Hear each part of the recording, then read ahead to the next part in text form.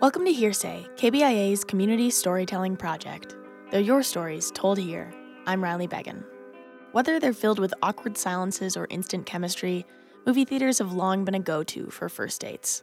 With Valentine's Day on the horizon, we stop by Columbia's Forum 8 Theater to talk with people about their dating challenges and successes. Dawn Steele and her boyfriend Milton have been dating for 3 months. She told us how a chance encounter brought them together. We actually met each other in the store. I had saw him once before, but I hadn't said anything to him. And I said the next time I see him, I was going to say something. But then when I did see him, I had my granddaughter with me, and she's 4, and I kind of chickened out at the last moment. And he let us go ahead of him in the line. And then all of a sudden, after I paid for something, she wandered off again, where she actually went to go get some grape juice and came back, and he asked, can he pay for it? And I said yes. And then I introduced myself. I had to introduce myself after that. And I left and walked out the door, and he came out the door with the sign like, call me.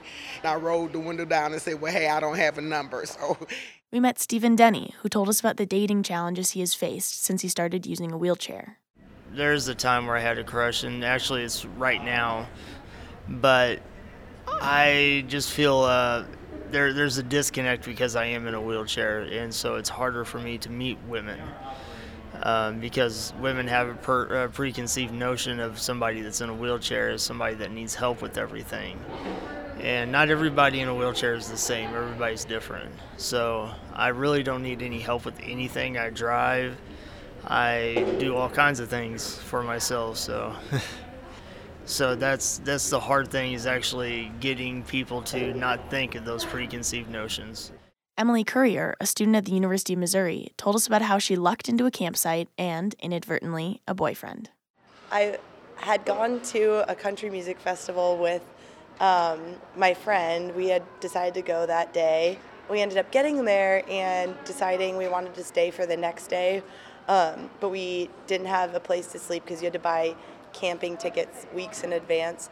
So I had seen this kid from high school, and I asked him if we could park our car on his campsite and sleep in our cars, and basically using him.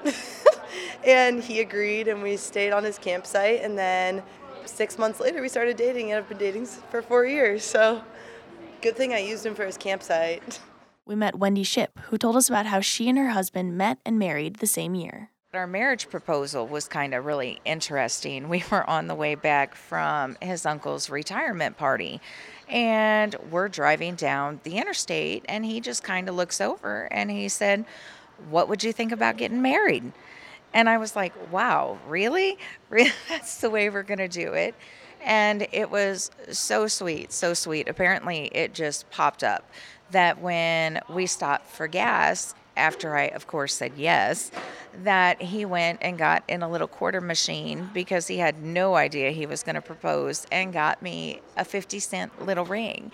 And so we went ring shopping, and I still to this day have that 50-cent ring. Thanks for listening to Hearsay. For more stories from around the area, visit kbia.org, where we have an interactive map of all the places our team has visited and the stories we've heard. Or you can tweet suggestions to us at HearsayKBIA. Basically, there are lots of ways to get your dose of hearsay, and let us know what you'd like to hear. Our producers are Claire Banderas and Sarah Shariari. I'm Riley Beggin here at KBIA 91.3 FM.